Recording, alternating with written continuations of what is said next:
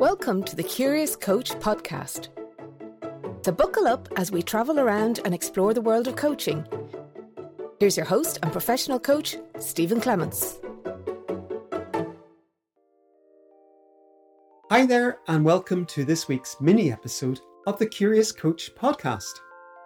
This week's challenge is about creating your own experiment by channeling your inner scientist. Let me explain what I mean.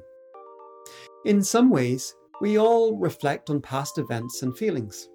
Some do it more deliberately through daily journaling or regular periods of reflection. Others might do it only after some major event happens that rocks our world, such as a bereavement, redundancy, separation, or such like. Some might even move into ruminating on past failures or things that didn't go quite according to plan. And when we think of how we learn, being reflective and reflecting on what's happened is a really important step in that process. However, it is only one of a number of steps. If we only ever reflect, then we're not really learning. Whilst there's many models covering how we as adults learn, one of the most popular ones is Cobb's experiential learning theory. It was developed by David Cobb back in 1984, and it has 4 steps laid out in a never-ending circle. It starts with a concrete experience. Something happens, and we experience it. The next step is that reflective observation, where we reflect on the experience and, ideally, reflect on it from multiple perspectives. Now, this is where we really start to channel our inner scientist. The next step is to use our reflections to integrate those observations around the experience to create theories, or as Cobb calls it, as abstract conceptualizations. Finally, with those theories, we move into the final step in the loop, active experimentation. This step causes us to do something different so that we might get a different experience next time around.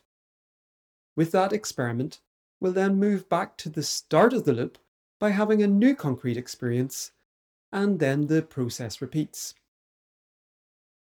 So, my challenge for you this week is to be consciously aware of applying Cobb's experiential learning theory and deliberately move from reflecting about an experience to forming a theory, creating an experiment, and having a new experience.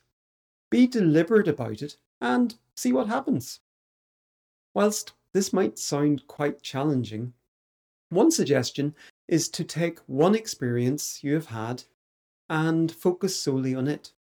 For example, it might have been an interaction with your boss, or a team member, or a family member. What's your reflection about that experience? Then, what are your theories around what worked or didn't work?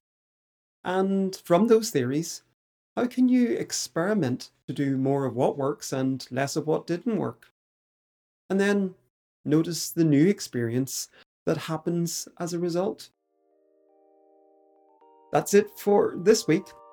And as always, I'd love to hear how you got on. So please don't hesitate to get in touch, either by leaving a comment below this video on LinkedIn or by dropping me an email to stephen@stephenclements.ie.